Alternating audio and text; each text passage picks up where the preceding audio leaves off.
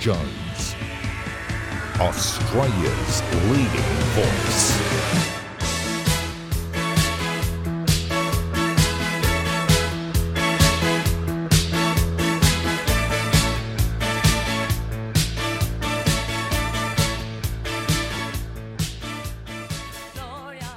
Well, good evening and thank you for joining us again on ADH. I'm Alan Jones, as you most probably know. Don't forget you can email me, alanjones@adh.tv. Don't forget the dot. Our viewing public is growing in numbers each week, and I think the reason is simple. We say things as they are, inspired by the belief that there are things you're entitled to know which the woke world won't tell you. I note today a headline that the honeymoon is over for Anthony Albanese. Let me say again, I know Anthony Albanese. He's a good and decent man. But this game is not about personalities. It's about policy. And as the policies start to hit, there is one word that applies: disaster.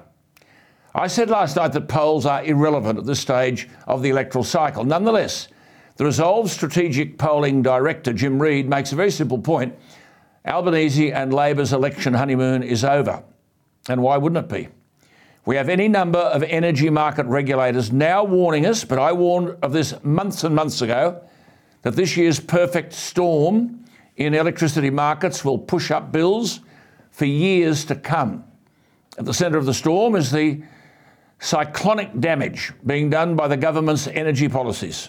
And this impacts families who are being told to prepare for an economic shock over the next 6 months, higher prices. Then there are rising interest rates. Then there are higher mortgage repayments as a result. And then, of course, as I said, escalating energy bills. Yet Labor went to an election repeating the deception 97 times that they in government would reduce your energy bill. They even made up a number, $275. Where they got that from, I've got no idea. But these warnings from the Australian energy market operator must be a wake-up call for government. The rubbish policy of Chris Bowen is about parallel to the rubbish tax policy that he took to the electorate under Bill Shorten's leadership. And the economic damage will be the same. The Australian energy market operator warned this week of power gaps in New South Wales from 2025 and all states from 2027. But the federal and New South Wales governments want to end coal-fired power.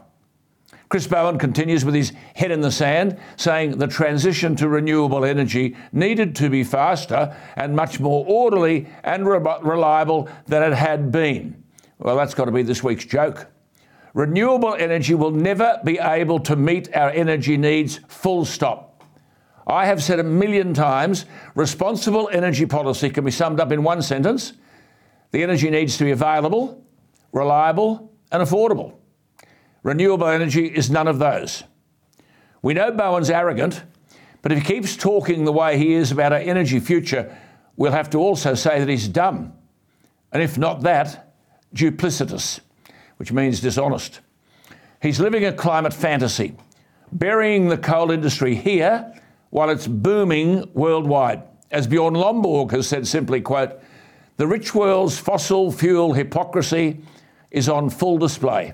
He went on, most of the world's poorest 4 billion people have no meaningful energy access, so the rich blithely tell them to leapfrog from no energy to a green nirvana of solar panels and wind turbines, unquote. I'll be raising these issues with Peter Dutton, to whom I'll speak in just a moment. Meanwhile, the Liberal Party in New South Wales continues to fight with itself. They now don't know who is going to win the New South Wales upper house seat, vacated by that political grub Peter Poulos, except that Jackie Munro won't get the gig. And while all the talk is about inflation and the Reserve Bank, it is a pity that governments won't do their bit and stop spending.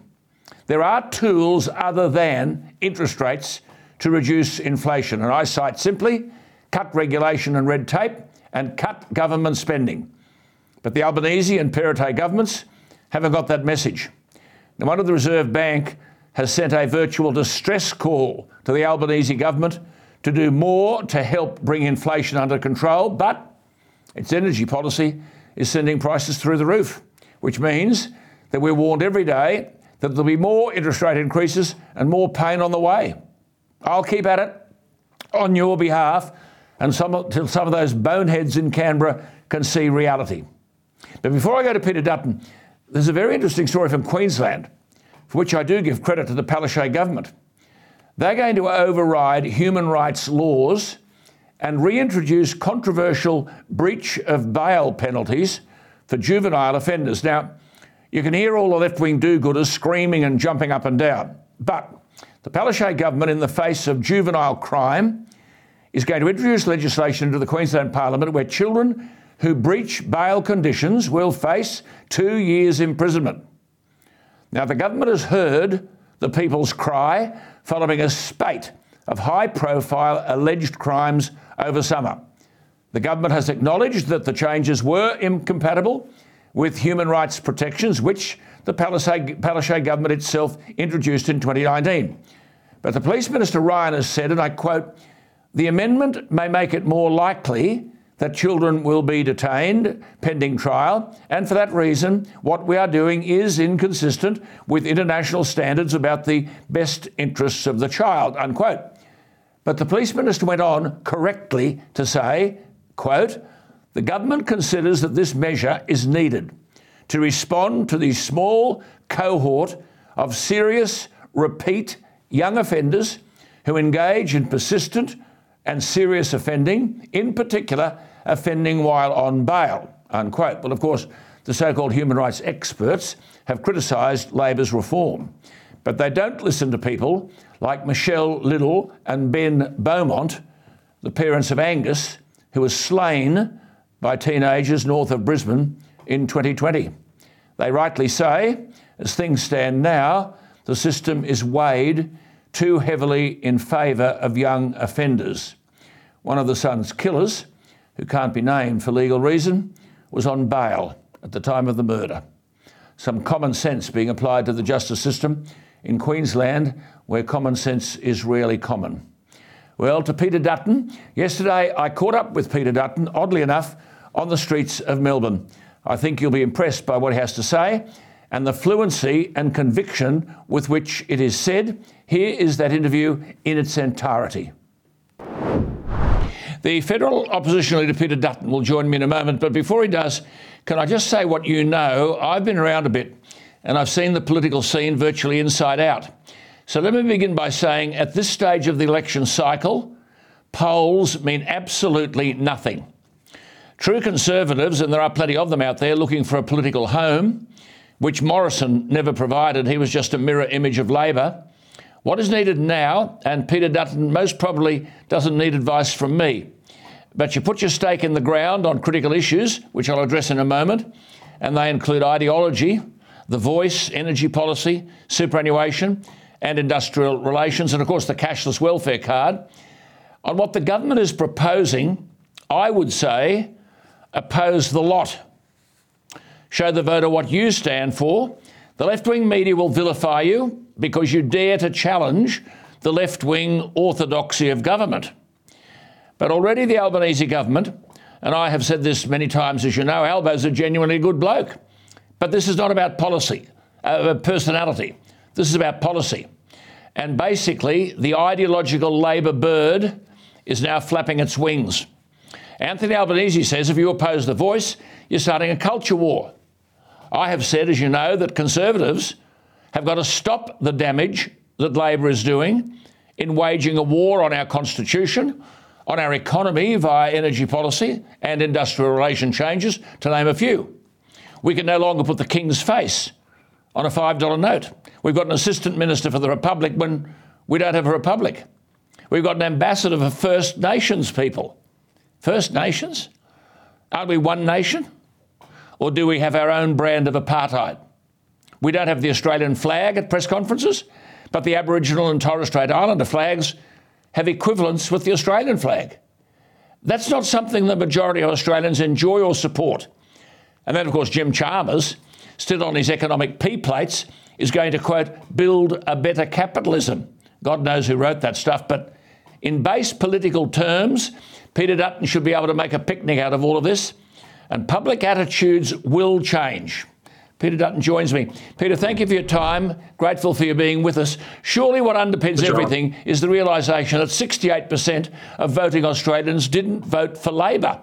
How do you prosecute the ideological truth of what Labor are now doing on many fronts, which was never raised at the last election? Well, Alan, firstly, great to be on the program.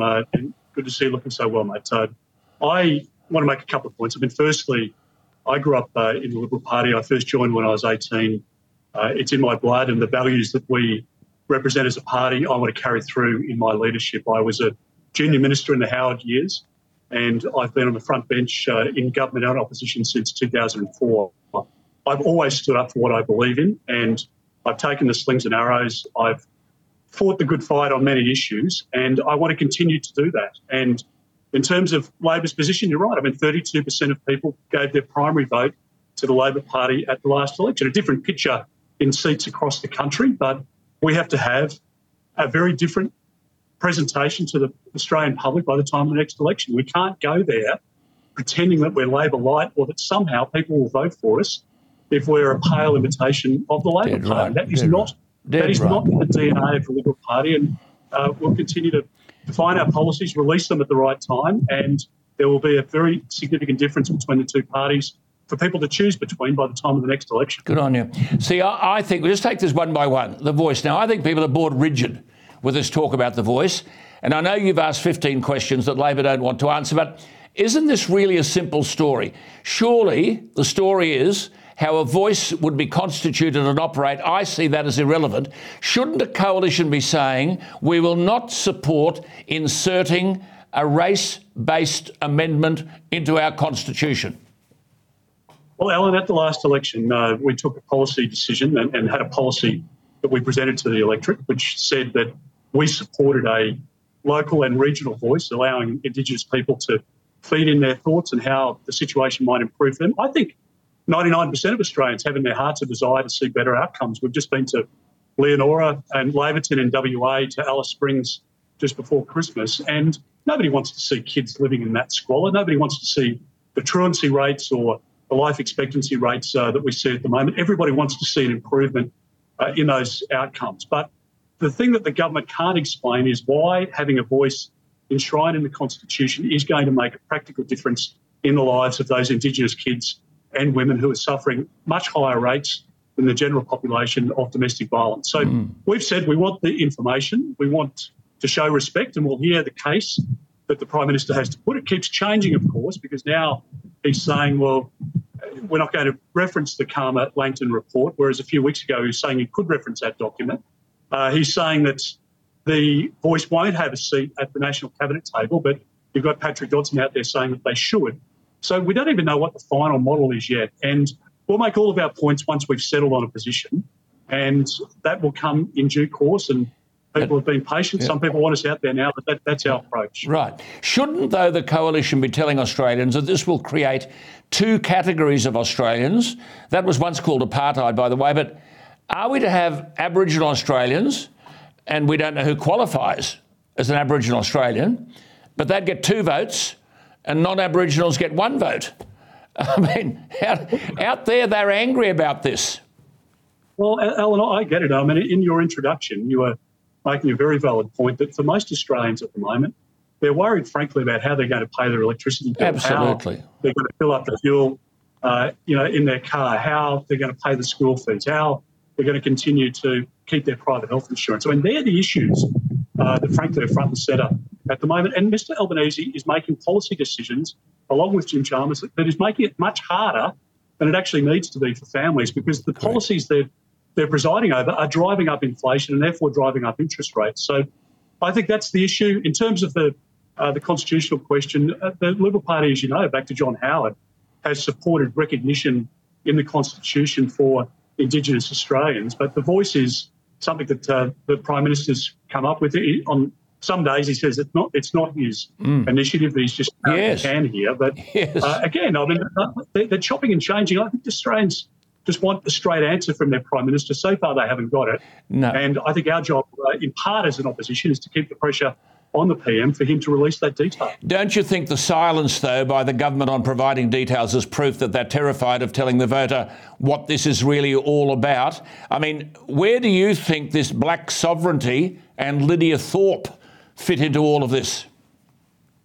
Well, there's an element of that within some Indigenous leadership groups. There's no question about that. And I don't think that represents anything like a majority view. I mean, it's in the single digits, in my judgment. But I must say and I haven't said this to anyone else yet, but going out to Leonora and these places where the damage to humans and the violence driven by grog is just prolific. It's a further ascent from the minds of those Indigenous Just stop there for one moment. Just stop there for one moment, Peter. Just explain to our viewers what we're talking about here. This is the Prime Minister went to Kalgoorlie on Monday, and the towns, let me make this point, that you actually visited were towns that asked the Prime Minister, 400 kilometres from Kalgoorlie, to visit. And they can't make any contact with the Prime Minister or with the government on any of these things. Peter Dutton went there, and just explain what you heard from... These are Indigenous leaders, I mean, who made the point that the voice means nothing to them, or, you know, restoring the right to buy alcohol means nothing when you're actually losing a child as a result of a violent family. Alan, it really was pretty confronting. And, you know, as a police officer, I went into some terrible scenes and houses and murders and all the rest of it. But when you're in the communities, it really strikes you that the abject squalor, the frustration that's felt by the community leaders, by the Shire presidents, the councillors, the parents in the community, because when the cashless debit card applied, they saw a reduction in the alcohol consumption and therefore a result of lesser violence, people buying more food, less grog, less drugs in the community, feeding their kids, not just spending their money on alcohol and drugs. And when we sat down in the round tables in these communities, the Prime Minister flew over to get to Kalgoorlie and to Perth for the high-price ticket occasion that he had in Perth, a big flash dinner, when we were having dinner at Leonora at the local pub there. They're angry and they're frankly at a wit's end, where they're saying, we just can't keep up with the level of violence. And the kids are the victims here. The women are the victims. And, you know, sitting in those groups, the Indigenous women are saying that they want the grog to stop. The local businessman who has the local store says, you know, if the government wants evidence, because the Prime Minister, you know, says, oh, well, there's no evidence that the cashless debit card works. And the way that it does work is that it requires people to spend money on food, not alcohol, so that their kids get fed. And the shop owner was saying he can track it almost to the day, where when the cashless debit card was enforced, people are buying fruit, they're buying veggies, they're buying meat, they're preparing meals, they're buying food for their kids. And almost immediately when the cashless debit card was abolished by Anthony Albanese, the grog sales go up and the food sales go down. The presentations of the kids at the soup kitchen goes up. So I don't know what more the Prime Minister needs to act, but he's not across the detail and he won't go and listen to these communities and listen firsthand. They're not talking about the voice. They want the violence to end, they want the grog to end, and they just want to get on with the normal life like every other Australian. Yeah, absolutely. Just before we get off this voice thing, I just say to my viewers, I think Peter Dutton made reference to this, but I should repeat it. It is indicative of the impending failure of this referendum, and it will fail, that Anthony Albanese is now saying, distancing himself from ownership of the voice, and he says, it's not my voice, it's not Labor's voice, it's the people's voice. I mean, give us a break on all of that. Now, look, on the energy policy, why is it hard to oppose outright and explain your opposition to Bowen's energy policy? I mean, I see Bowen as the gift that keeps on giving. He cost Bill Shorten the Prime Ministership with a tax policy that was punitive and destructive of the economy and said, if you don't like it, don't vote for us. And if you keep hammering away, he'll cost Albanese the Prime Ministership with energy policy. Now, I've raised this many times, Peter, but Bowen is talking, as you know, but I just repeat it for our viewers, a 43% reduction in carbon dioxide emissions by 2030. And he admits, now this is mind-blowing, that you'd need 22,000 500-watt solar panels every day for 8 years. He admits you'd need 40 7-megawatt wind turbines every month. He admits you'd need 10,000 kilometres of additional transmission lines. Opposition leader, is this bloke off his head? Well, Alan, I mean, the only point of difference I have with you there is that you didn't go far enough back into his CV. Don't forget that he was one of the great immigration ministers of the Rudd-Gillard period that was out there with the welcome mat for people coming on boats. He was a complete disaster. He had cash for clunkers. He had all sorts of policies, fuel watch, grocery watch. And he actually believes that he's Paul Keating reincarnated. So delusional is he. And why would you want to be Paul Keating reincarnated? But anyway, lots of questions there for the next time we catch up. But on the issue of energy, it's worse than that, Alan. I mean, the mechanism that they're embracing at the moment is a carbon tax by any other name. It is. It's at $75 a tonne, which is 3 times the price that Julia Gillard was proposing. This is for 215 of the biggest 200 biggest employers, biggest users in the country, and they're the biggest employers. You go on. Well, and the biggest emitters, some of the biggest employers, and some of them are going to move offshore as a result of what the government's imposing here. So effectively what they're saying is that they want a year-on-year reduction of 4.9% in their emissions. Some of those industries, cement, for example, I think you should watch this very closely, because what we're going to see is an export of the industry, and those companies offshore, they'll set up in Southeast Asia somewhere or in another part of the world, will lose the jobs, will lose the economic productivity, and emissions will still go into the global environment. There will be no emissions reductions in net terms. And this is what Chris Bowen's latest dalliance is in relation to public policy. So right, there are many elements to what... But Peter, having said that, and very, may I say, very articulate in the saying of it, why wouldn't you simply say, listen, the opposition are not going over the cliff with you lot on energy policy. We reject the lot of it. Well, Alan, I mean, we've made the points that I've just made now very strongly in relation to the safeguard mechanism. I think it's a disaster in the making. The closing of Liddell and some of the other decisions that will have to be made over the next 12 months, I think give the real prospect of disruption to energy supply, so blackouts. Prices will continue to go up under the policies that they've got. And I think that there's a time and place for us to announce our policies. I think we're at the 9-month mark effectively of this term, and there are a lot of people who I don't think are going to be jolted into reality when it comes to energy policy until you do see, sadly, a disruption and blackouts or industry taking a decision to go offshore. So there's no doubt about it. There will be the appropriate time for us to make announcements about our energy policy, what we're doing. At the moment, our job is to hold a bad government to account, to point out where they're going wrong, where they're causing great difficulty and increasing difficulty for families and small businesses and medium and large-sized businesses, the big employers. Right.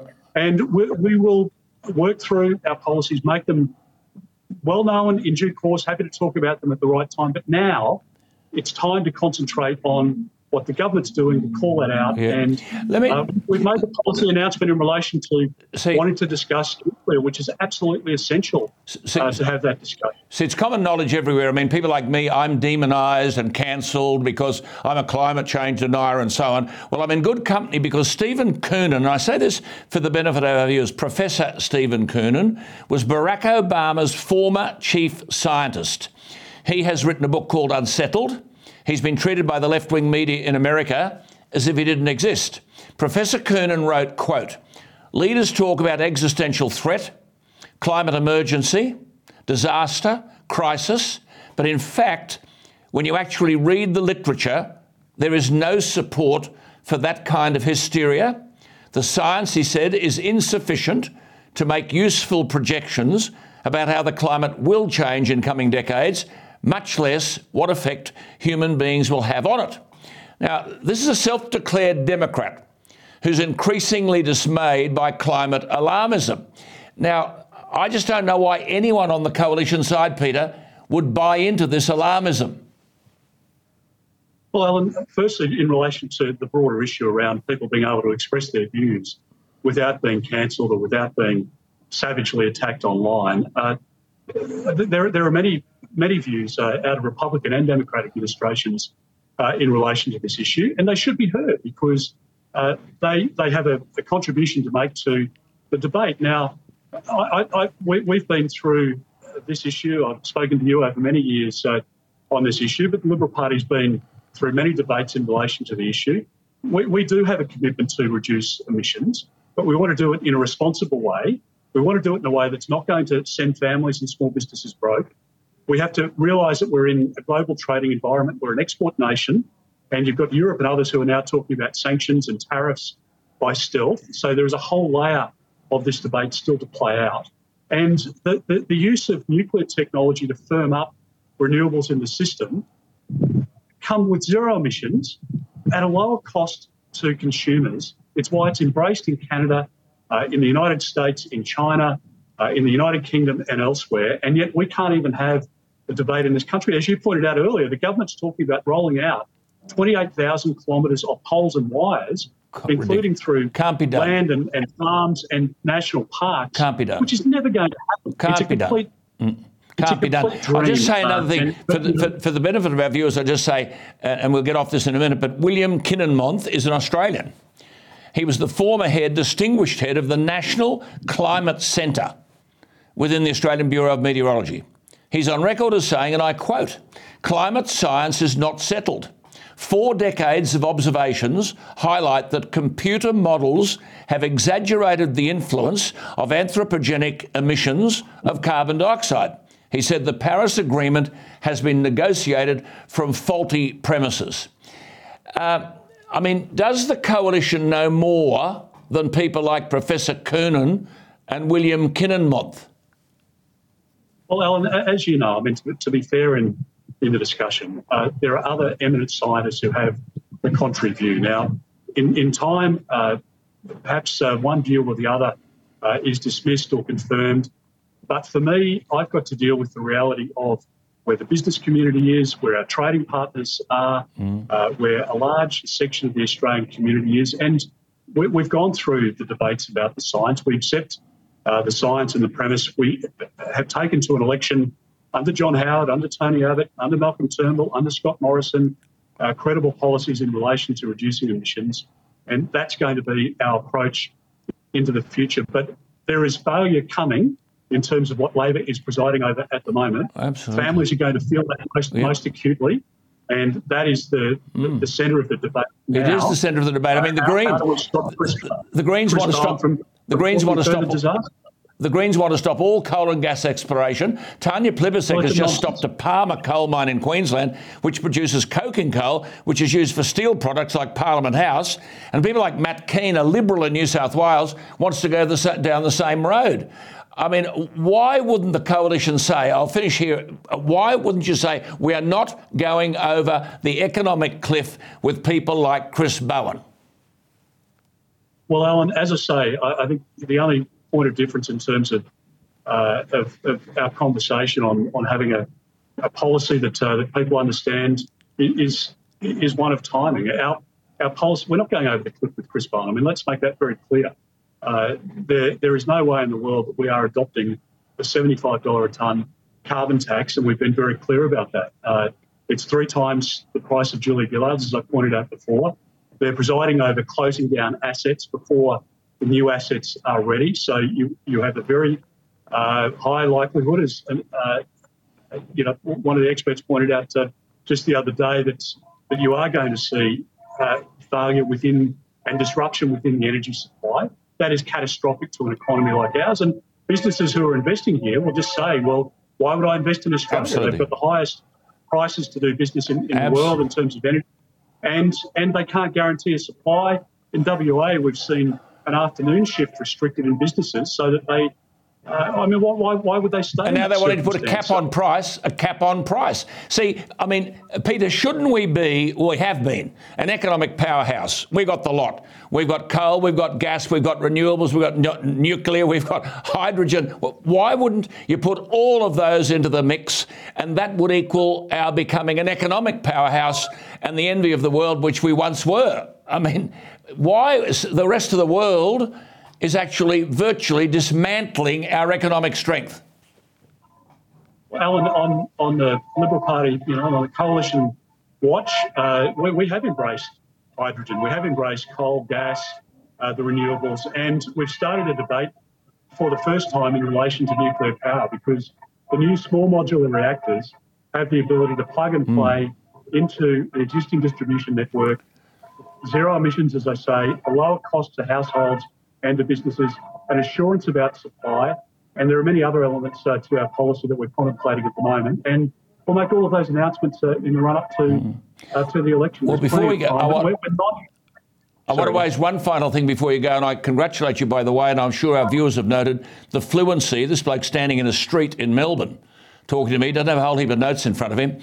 In superannuation, this is another ideological swamp, and I know you climbed into them yesterday, but what is Dr. Chalmers, apart from being, as I called him, the Greta Thunberg of economic policy, what is he on about superannuation? Why does he want to legislate the reason for super? Isn't superannuation about simply building up a pool of savings for retirement? What does Chalmers mean when he says super should provide incomes in an equitable and sustainable way? Isn't that government seeking to direct and manipulate our savings? Oh, well, of course it is, and you've now got his former boss, Wayne Swan, who's a very senior figure within the industry super funds, where the unions have significant control. And there are two reasons, Alan. I mean, one is that the Labor Party always believe that they can do better with your money than you can, and they always believe in higher taxes because they always spend more. So first they'll come after people with higher balances and higher returns in their superannuation funds. They'll tax those as they want to tax individuals on higher incomes. And then when that falls short and they don't have enough money collected, they'll come after people on the next rung down and the next rung down after that. So if you're an aspirational Australian working hard, wanting to provide for your retirement, wanting to provide for your children to have a good education, to have a nice home, to have a good lifestyle, the Labor Party is not your party.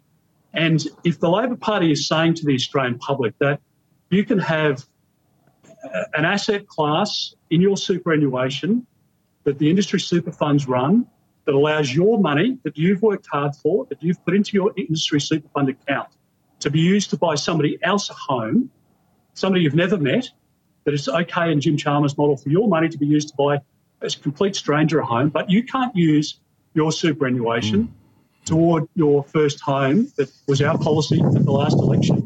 And importantly, we said when you sell the home and there's an uplift in the value, that you put the contribution and the uplift back into super so that it continues to compound to provide you with adequacy in retirement.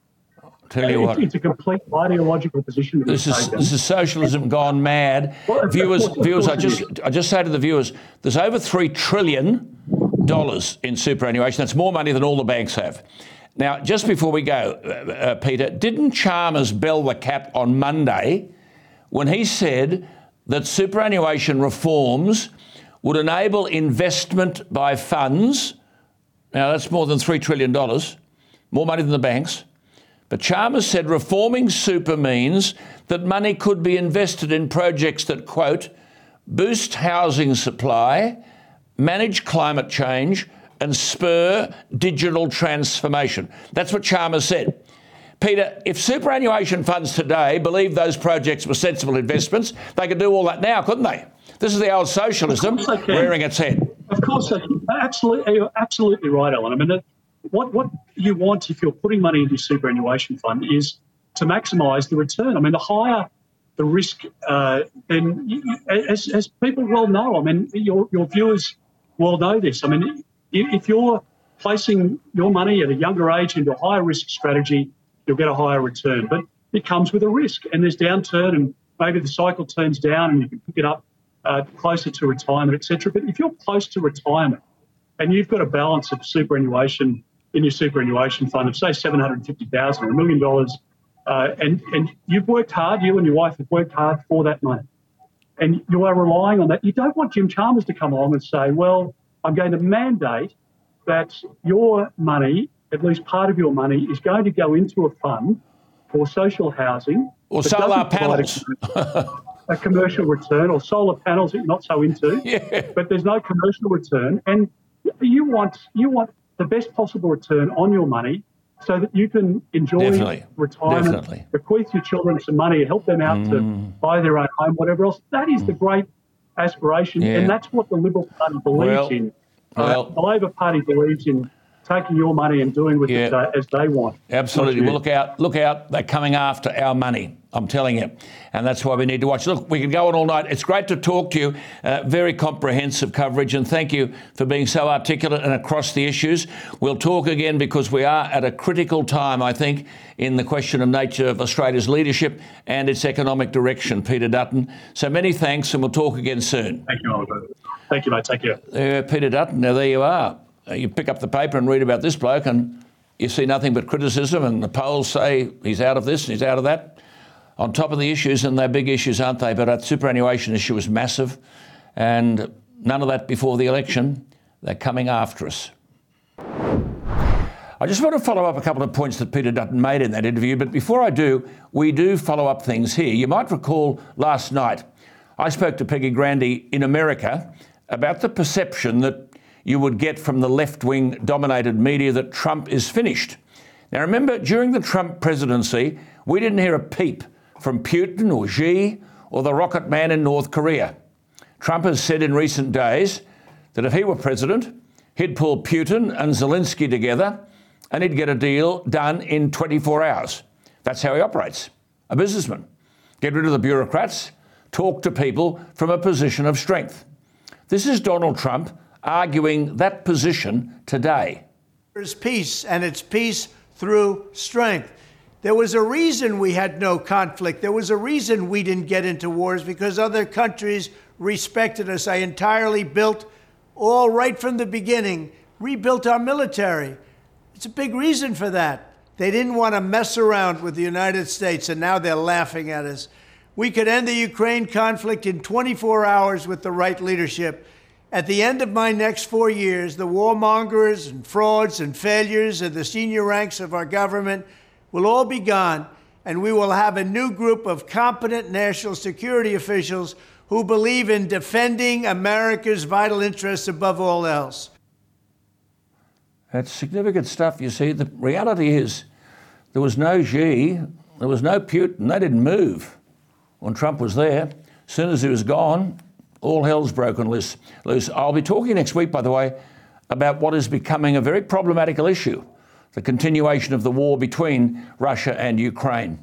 But now to pick up on some of Peter Dutton's observations in that interview, by the way, I don't understand Dutton's critics. It was clear in what you saw that he's on top of the issues and there's going to be no pushover.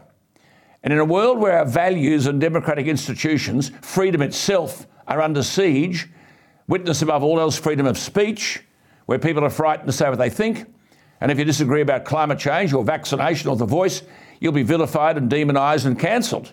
Someone's got to turn this ship of state around. Peter Dutton said he's not going to go over the cliff with Bowen on energy policy. Now, the public, thankfully, are not completely stupid. Kerry McDermott from Binalong, which is a village in the Southern Highlands of New South Wales, 37 kilometres from Yass, rightly says, and I quote, "It's fascinating watching the slow train wreck that is Europe, exacerbated, of course, by their lack of foresight in failing to diversify their energy supplies as they drift towards drastic energy shortages and sky-high prices. It's fascinating too," says the writer, "reading all the letters from readers who refuse to see that the principal problem is over-reliance on wind and solar generation," unquote. Well, it's obvious that people like Chris Bowen don't own a map, because in Europe, implementing a green agenda without anything to adequately replace fossil fuels is a recipe for energy poverty, and that's where we're heading, unless we continue to produce fossil fuels. Now, by all means, continue to seek to provide alternatives if you're so hung up about coal, but surely we're not going to repeat the policy failures, the energy poverty of Europe. And if carbon dioxide is the problem, it seems that places like China and India offer little support for these costly schemes and emissions targets, as Doug Hurst from the ACT writes, and I quote, they would find China and India planning to burn increasing amounts of coal for decades to come. He writes, Britain and most of the EU are turning back to coal and nuclear and delaying emission reduction targets, with similar change elsewhere and coal prices increasing by as much as 10 times last year to meet rapidly rising demand, unquote. And then touching on superannuation, which I'll come to in a moment, writes Doug Hurst, only a year ago, fund managers were calling coal mines stranded assets. Today, they're no doubt ruining their divestment of coal assets. Which brings us to the reference by Peter Dutton on superannuation. The first question should be asked is, why didn't we hear about any of this, fiddling with your super, before the last election? Yes, it's true that the incentives through the tax system given to superannuation are worth more than $200 billion a year, according to Treasury estimates, which is about 8% of the entire economy. And of course, Labor are now looking for money. And as Peter Dutton said, with the budget in chronic deficit, with an excess of spending, overtaxing of up to $50 billion, the Labor government is after money. Now, I'm the first person to say we have to make hard decisions. We have to reduce government spending as a proportion of income, or we will have to raise taxes. We can't go on living beyond our means. But, as I said in that interview with Peter Dutton, Dr. Chalmers, with a less than impressive CV of working with Wayne Swan for years and being a backroom apparatchik in the Labor Party, Dr. Chalmers now seems unapologetic about attacking your superannuation. More than $3 trillion. As I said last night, your accumulated super funds are greater than the capitalisation of the banks. But Chalmers said he wants to reform super so that more money could be invested in projects that, quote, boost housing supply, manage climate change and spur digital transformation, unquote. This is the same Dr. Chalmers who before the election said, and I quote, Australians shouldn't expect major changes to superannuation if the government changes hands. Does the bloke tell lies? Anthony Albanese said before the election, I quote, we have not planned for any changes on superannuation. Any. Now, any politician presiding over such a major policy breach should be run out of town. We have not planned for any changes on superannuation. But what they're proposing has come under attack from the former governor of the Reserve Bank and a superannuation fund director, Bernie Fraser, making the simple point that these changes will cut the returns that will come to you from your super. Stating the obvious, Bernie Fraser said that he, quote, can't believe Chalmers would be arguing for funds to invest in social projects which have pretty low returns. Says Bernie Fraser, that would cut right across the thrust of investment by super funds to put the interest of members very much to the fore, unquote. But there's Chalmers this week saying that reforming superannuation means your money could be invested in projects, or by the way, invested. Will the government be directing superannuation funds where to invest the money? In projects that, quote, boost housing supply, manage climate change and spur digital transformation. You heard me make the point to Peter Dutton that if superannuation funds today believed these projects were sensible investments, they would be investing in them now. This is unadulterated socialism. Government knowing best what should be done with our money, and a treasurer on economic training wheels wanting our super for solar panels, windmills and social housing. Like the energy policy, I'm telling you now, this is political suicide.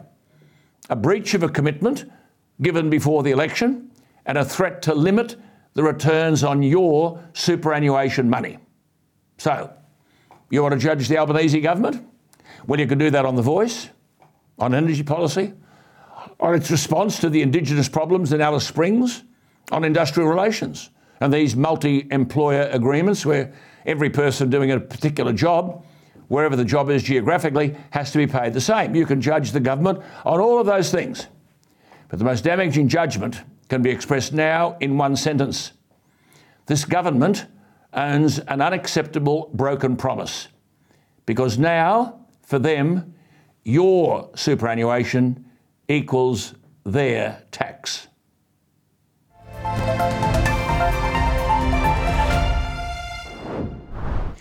Well, let's go to Britain, where the political scene is anything but calm. Nicola Sturgeon has resigned as the Scottish leader and leader of the Scottish National Party. Many MPs thought to be behind the removal of Boris Johnson are now being deselected. But the departure of Sturgeon has consequences far beyond that of the Scottish National Party leadership. The UK's whole political landscape could be about to change. Make no mistake, Sturgeon is going just as Jacinda Ardern went. They were both facing problems they couldn't escape, and to put it simply, both were on the nose. Sturgeon's critics rightly argue that she was becoming mired in failure and scandal and knew there would not be a winnable referendum anytime soon on Scottish independence. Then, of course, she was trying to defend her Gender Self-ID Act. You can't believe this, where in Scotland, a rapist claimed to be a woman, so was sent to a women's prison. She thought that was terrific. The British Prime Minister Rishi Sunak vetoed her gender recognition reform bill and was on the same side as Scottish public opinion. There are other scandals too, the disclosure of loans from her husband to the party, a police investigation into a missing £600,000 given ahead of a referendum campaign. However, if Sturgeon was the face of the Scottish National Party, and if some mad left-winger is elected to replace her, the Scots may well depart the party, and the only place they'd go to would be the Labour Party. And the revival of Scottish Labour, who lost 40 seats in 2015, the revival could be Keir Starmer's best route to a landslide federal election victory. Now let's go to the man who knows it all. I don't know any person, I've got to tell you, in world politics who knows more people and talks to more people than this man, David Maddox, and he writes beautifully too. You can read him at express.co.uk. David, thank you for your time again. You tell an interesting story that a Glasgow MP told you he had nominated this fellow Humza Yousaf, the 37-year-old minister, they call them cabinet secretaries over there, for health and social care, the first non-white cabinet minister in the Scottish government. Now, this bloke was born and raised in Glasgow, but his father was born in Pakistan, came to Glasgow in 1962. The mother was born in Kenya. He's got a master's degree in politics from Glasgow University. But David, he's very ambitious and he's a left-winger. What do you make of all of this? Well, it's been a dramatic week again, as you say. It always seems to be a dramatic week, but yes. So Humza Yousaf is a high flyer in the Scottish National Party. He was elected in 2011. Was a minister a year later, and has been very close to the leadership. He's a protege of Nicola Sturgeon's. Actually, shares a lot of slightly crazy politics as well. I mean, I can tell you, and I wrote about this yesterday. The Scottish Labour Party, in particular, but also the Scottish Conservatives, are praying that this man is made leader of the SNP. Absolutely. They are absolutely on their knees praying that it happens, and I think there's a good chance. Well, he is an absolute Captain Calamity. Yeah, you know, we'll come to him in a minute. Just come to him in a minute. This chap. But firstly, a quick one. Your judgment on Sturgeon, surely divisive. A pain in the neck for the government at Westminster, confronting failure, and the architect of this gender recognition reform bill, which Prime Minister Sunak couldn't wait to veto. I mean, David, fancy a rapist claiming to be a woman being sent to a woman's prison. There's so much you could say about Sturgeon. Personally, my previous job was actually working directly with Scottish politics. She once tried to get me the sack, and I have to say, it may be personal, but I can't think of a more toxic politician than in my time writing about politics in Britain. I mean, she really is really is our version of Jacinda Ardern. Yeah, I think. absolutely. I have to say that, But if in a general election for Sunak, people now deserted the Scottish National Party, they're not going to gravitate to the Tories, so they'd vote Labour, won't they? This would be a big leg up for Starmer. It would be a big leg up for Starmer. I would put money on Scottish Labour winning the next, certainly in Scotland. I think. I mean, we did some polling. It was pretty inexact, but it looked like a quarter of the SNP vote had disappeared. Most of that will go to Labour, but some of it will go to the Conservatives in some of the rural parts of Scotland. And if Labour can win another 30 seats in Scotland, that gives them a great platform to win. Absolutely.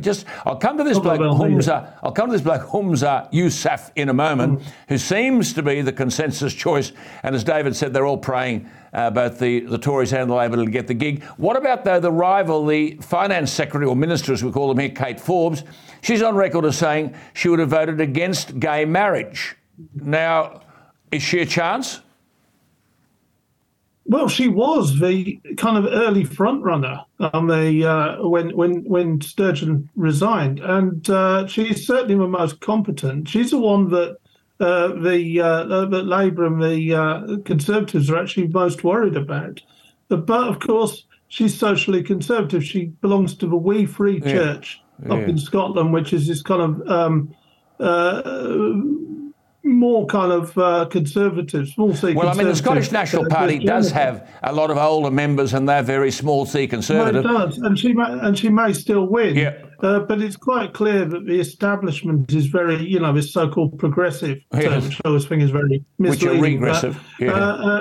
But there's this big backlash about her essentially being a Christian and having a different ethical position. To our viewers at home, I mean, this is fascinating stuff. Now, this bloke Humza in 2016 was Scotland's transport minister. He got into trouble for driving his car without insurance and blamed it on the breakup of his marriage. Then, in seemingly an inspired determination to alienate the electorate, in 2020, he was the Justice Secretary, and he made a speech saying that Scotland was too white. Now, listen to this. Listen to this. This bloke mentions the word white 19 times in 55 seconds. Listen to this. And, of course, it's not racist, is it? You can say anything you like about white people. Listen to this. When the most senior positions in Scotland are filled almost exclusively by those who are white. Take my portfolio alone. The Lord President, white. The Lord Justice Clerk, white. Every High Court judge, white. The Lord Advocate, white. The Solicitor General, white. The Chief Constable, white. Every Deputy Chief Constable, white. Every Assistant Chief Constable, white. The Head of the Law Society, white. The Head of the Faculty of Advocates, white. Every prison governor, white. And not just justice. The Chief Medical Officer, white. The Chief Nursing Officer, white. The Chief Veterinary Officer, white. The Chief Social Work Advisor, white. Almost every trade union in this country headed by people who are white. In the Scottish Government, every Director General is white. Every chair of every public body is white. David, just imagine if you said that about black people. I know. I'd love to go over to India and complain about. I mean, it's just like unbelievable. The man is an incredibly divisive figure. Amazing. I spoke to an SNP MP yesterday who said if this guy wins, we're literally going to be wiped out. This is. The bloke's been... As I say, I think he's got a good chance. I know. The bloke's been Health Secretary since 2021. And, David, you've quoted Labor as saying Scotland, under his and Sturgeon's watch, has 2-year NHS waiting lists, falling life expectancy, and the worst drug deaths in Europe. And another Scottish Labor figure says, quote, everything Humza touches turns to SHIT. And an SNP member who's backing this rival, Kate Forbes, is quoted as saying, and I think to you, didn't he say, if Humza's elected, we'll genuinely be facing a wipeout at the next election. He would be a disaster for us. Now, I must say, David Maddox, I've got to congratulate you. You are a fountain of information. Everyone seems to talk to you.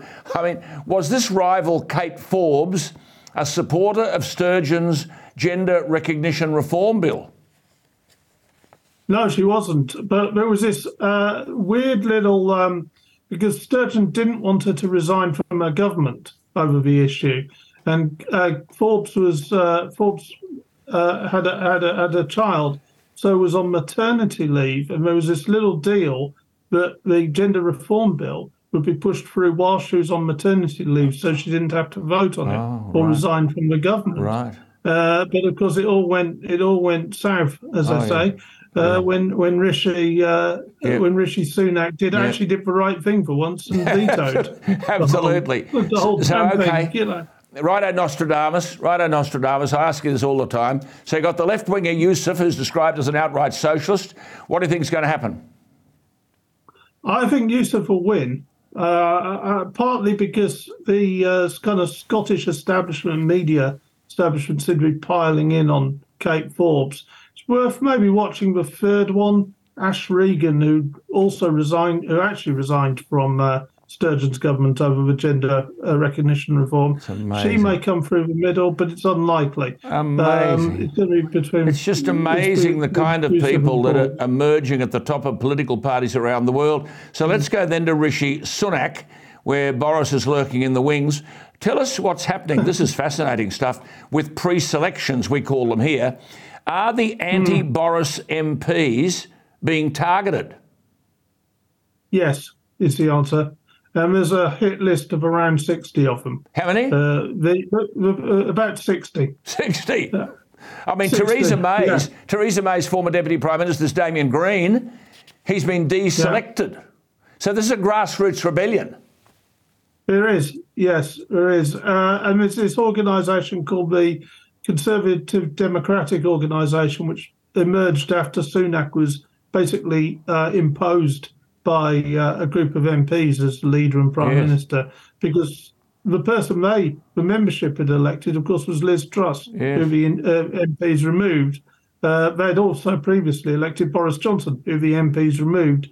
So they've decided that they want to take back control a bit. And there's 3 MPs so far who have fallen foul of this, and more to come, I suspect. So basically what you're saying is, this is fascinating stuff, there's a hit list, you're saying up to 60 MPs who were responsible for removing Boris Johnson and then subsequently Liz Truss, and they may now not be selected. Now, this bloke Damien Green chairs the Tory One Nation group.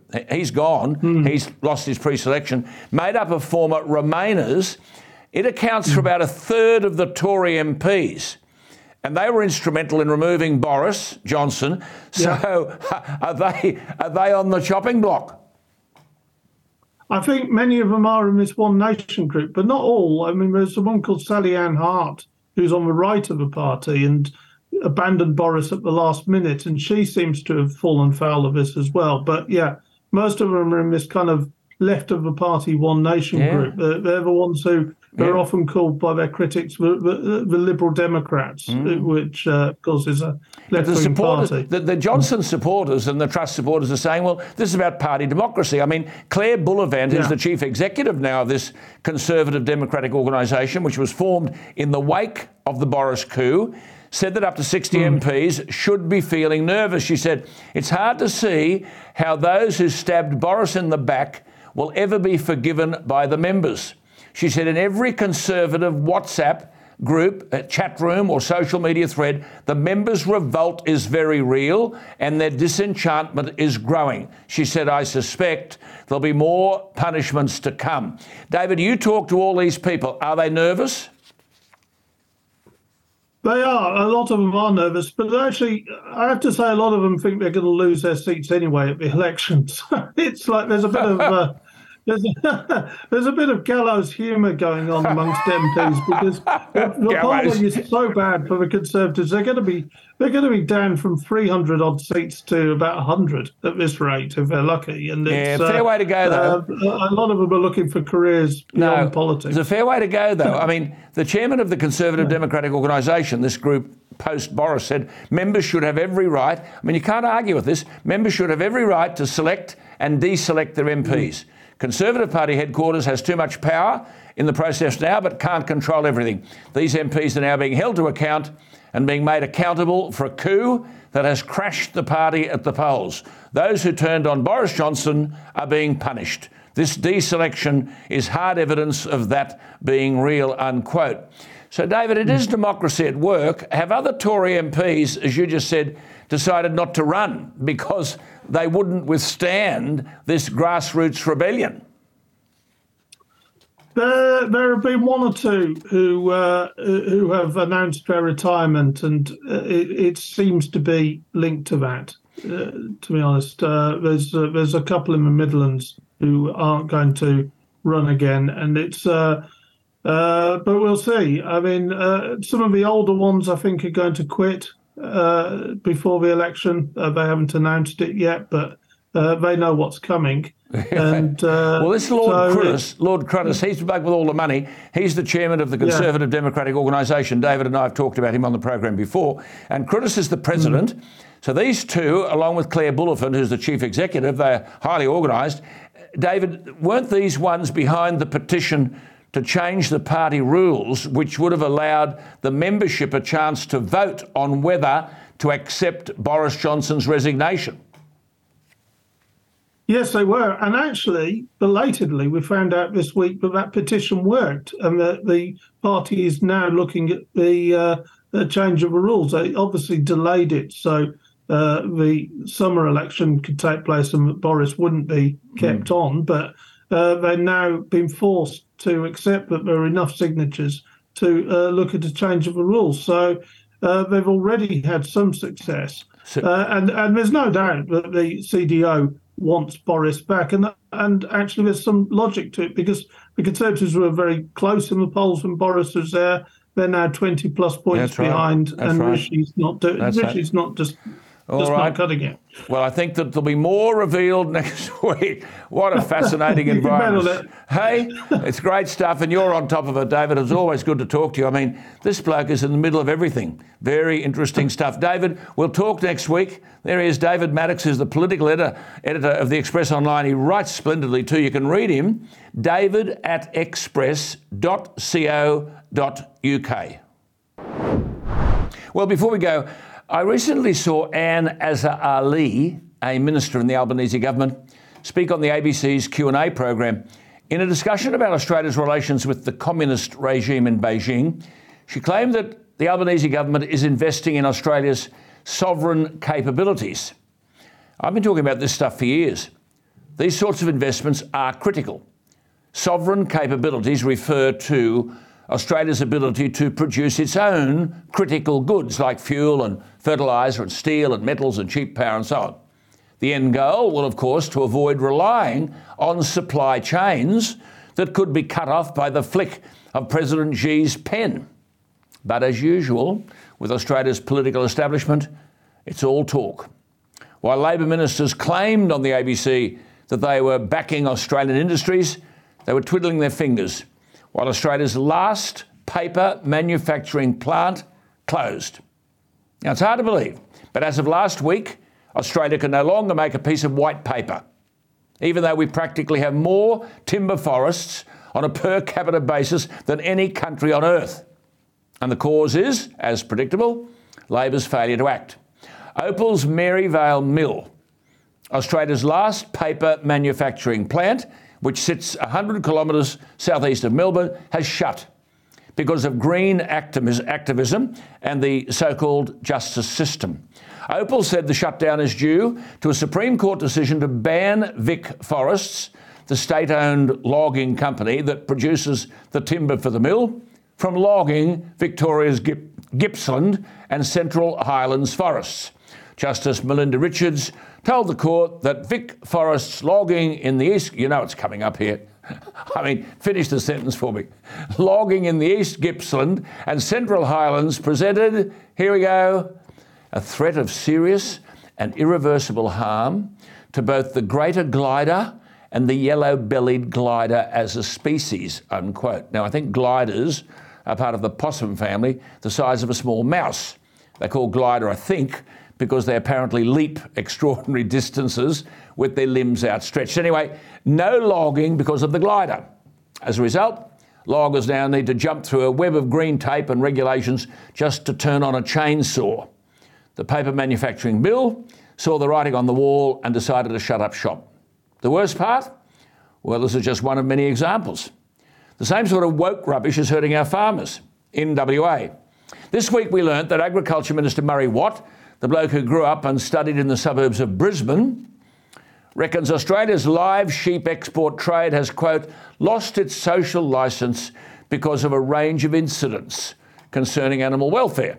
He said, quote, community opinion, more broadly, really, is that that industry, which employs at least 3,000 Australians, should be phased out. Is that community opinion or a minority opinion? He declared the government will shut the industry down, but he promised he'd do it in an orderly way. The irony of all of this, most of Australia's live sheep exports go to Kuwait, a small oil-rich Middle Eastern country that wants live sheep to sacrifice and feast upon for Eid, which is the Christmas for Muslims. And if Australia stops exporting live sheep, Kuwait will get the live sheep from another country, like Romania, which will have nowhere near the strict animal welfare standards that apply to Australian farmers. I'll tell you something. We've got a real battle on our hands in this country where common sense is under significant threat. Well, that's it from me tonight and for this week. I'll be back next Tuesday night. You can watch the podcast of tonight's program at 6 a.m. That's tomorrow morning, of course, on your podcast app. Everything I say and all the interviews are on the ADH app, which you can access on your phone, your laptop, or your smart TV. Now, on your TV or your phone, it's easy, ADH TV. On your laptop, your computer, it's adh.tv. Don't forget the dot. And your opinions count? Email me, alanjones@adh.tv. I'll see you next week. Don't forget to take the family to Joseph and the amazing Technicolor Dreamcoat, a night to experience. That's it from me tonight. I'm Alan Jones. Good night.